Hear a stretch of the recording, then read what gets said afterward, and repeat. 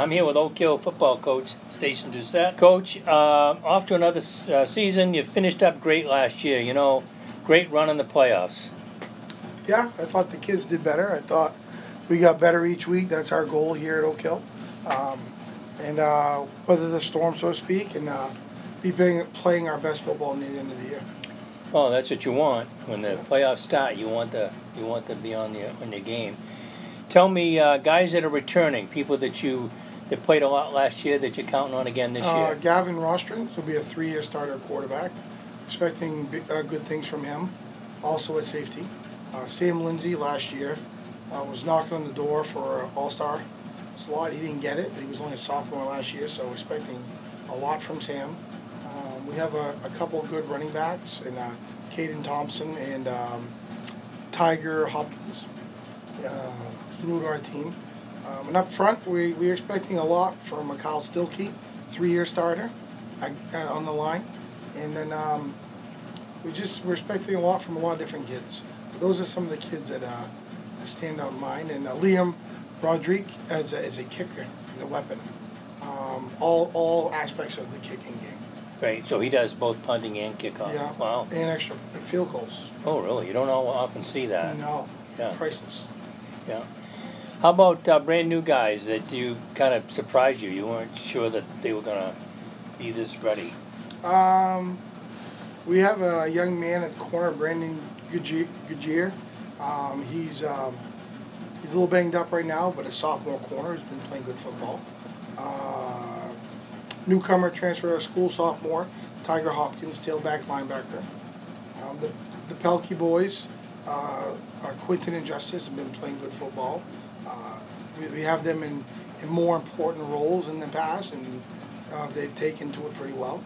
And Alex Fournier, who's potentially could be one of the league's better defensive tackles, but James Burkowski up front is going to be a menace, I think, for teams defensively. He's a big kid, and he moves well.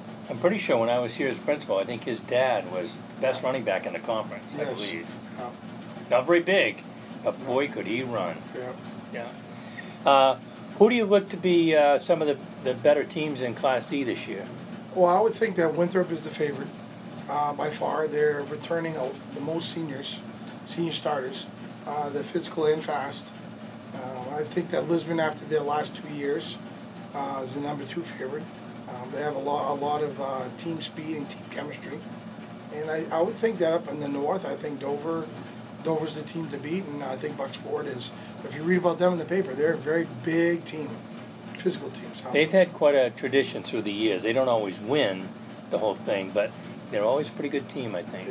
Yeah. I was saying to those guys in there, we're going to broadcast. MBR is going to do Spruce Mountain and Lisbon, and it's AJ and I. So that should be interesting. Yeah, he'll do a good job. Well, he wanted to get into it, and we gave him a chance. He did his internship with us over at the station last year, and he'll do a good job. Oh, he'll do a good job, and he loves Oak Hill, and that'll be good.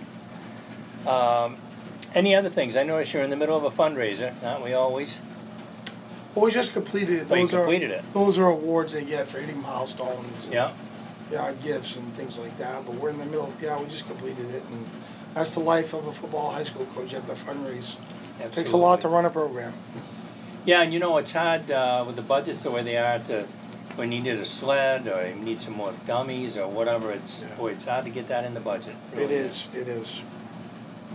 Yeah. All right, Coach. Well, I'll let you go. Good luck Saturday. Thanks. You have York coming in, right? Yes. It's our Heroes Weekend. Heroes Appreciation. So, ex or current military or EMS personnel can get with proper identification, get in the game for free. We're going to recognize them, and we're going to have some local fire trucks and police and things like that. And we have honorary captains. We do a nice thing here. I think we just try to recognize some of the people that we should give back to. Sure. And is this camouflage game for this one? Yeah. Yeah, great. Yeah. So I think that's another great tradition. Yeah, for the kids. Yeah. So, yeah. All right, Coach. Well, thanks. Thank you. Take care. Get home and get some supper.